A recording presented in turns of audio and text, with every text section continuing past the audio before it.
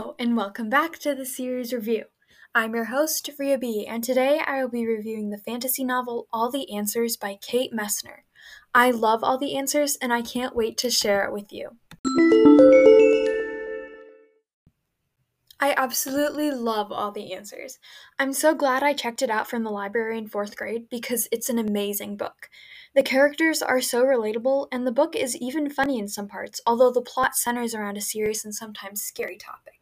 Let me give you a summary of All the Answers right now. 12-year-old Ava Anderson worries. A lot. She worries about the usual preteen stuff, but she also worries about her family. Gran hasn't been feeling well lately. Does that mean she's going to die soon? Mom and Dad have been arguing a lot. Are they going to get divorced? Soon, Ava finds a pencil in her family's junk drawer. During her math test, Ava realizes that the pencil is magical.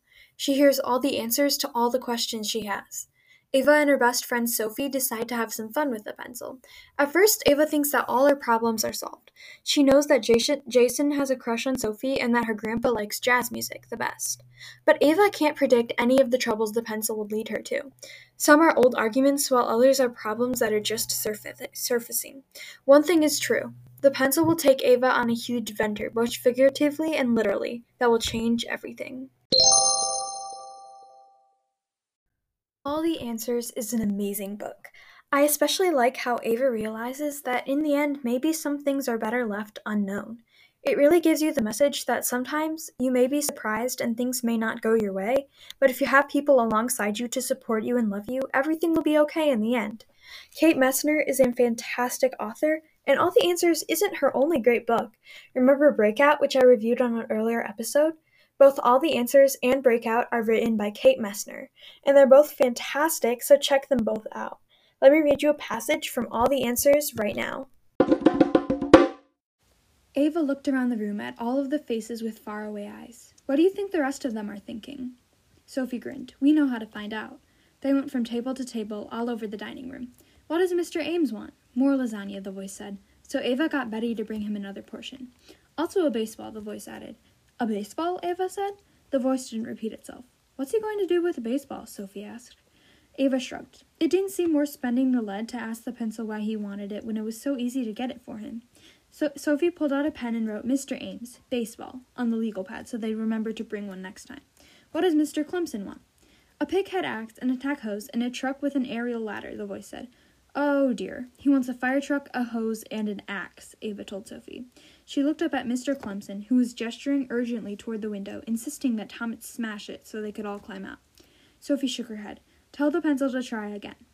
Ava wrote, What does Mr. Clemson want that will fit in this room and can't be used to break, smash, or flood things? Wool socks, the voice said. That was better. Ava wrote, Mr. Clemson, socks, and moved on. What does Mrs. Raymond want? A new sweatshirt, the voice said. Ava told Sophie. Really? Sophie said. She has so many. See what color she wants, and what animals she doesn't have yet. What color would Mrs. Raymond like her sweatshirt to be, and what kind of animal would she like on it? It doesn't matter what color, the voice said, but no stupid animals. That's all her kids ever give her for the holidays, and she hates them. Oh, Ava said, and repeated the answer to Sophie. Sophie nodded. No wonder she wants a new one. Ava added Mrs. Raymond's koala and kitten-free sweatshirt to the list, and moved on to the next table with Mrs. U. What does Mrs. U want? She wants to sit by your grandfather, the voice said. It didn't sound happy about that. Ava looked over at Grandpa. He was scowling at his Jell-O. Really, she wrote. Why? Because she thinks he's handsome, the voice said. But don't tell him that. It'll go straight to his head. Ava looked at her grandfather and tried to see what Mrs. U saw. Grandpa was all slouched over and grouchy-faced. His short white hair against the dark skin of his head made it look as if he'd been out in the snow. Handsome? What? Sophie's voice was impatient. She wants to go sit by Grandpa. Ha! Sophie laughed, but she didn't ask why. She squatted down next to Mrs. U and said, We're going to change tables, okay?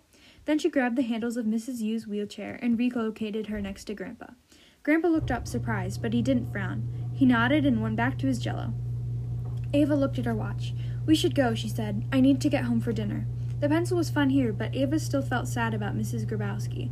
Her pudding was gone, and she wasn't going to Ukraine any time soon. What about your grandfather? Sophie asked. It'll probably say he wants us to go away, Ava said. But she sat down and wrote, What does Grandpa want? Ava listened to the pencil's answer, then told Sophie, He wants to see Johnny Hodges in concert. Who's that? No idea. Ava wrote down the name. Why don't we look him up online? We can see if he's touring anywhere nearby, and then... But more than that, the pencil voice interrupted. He wants your mother's forgiveness.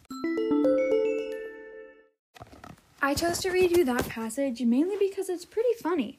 Ava is with Sophie visiting her grandpa at the nursing home, and she uses the pencil to find out what everyone wants. Some of them are a bit funny.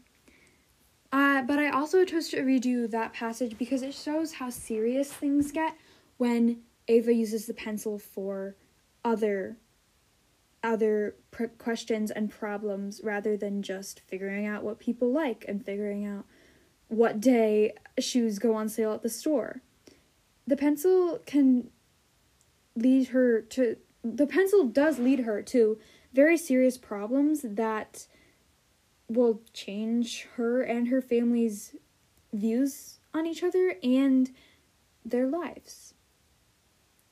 Now it's time for the author's purpose. Drumroll, please.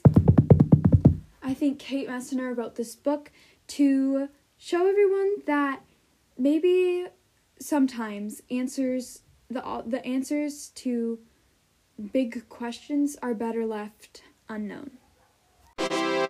I don't really have a warning for you today. All the Answers is a great book, and I think it's perfect for kids ages 9 to 12. Thanks for listening to the series review this week. I'll be back next week with another book or series to review for you. See you next time. You know how to get in contact with me, and the links are in the episode description. Have a great week!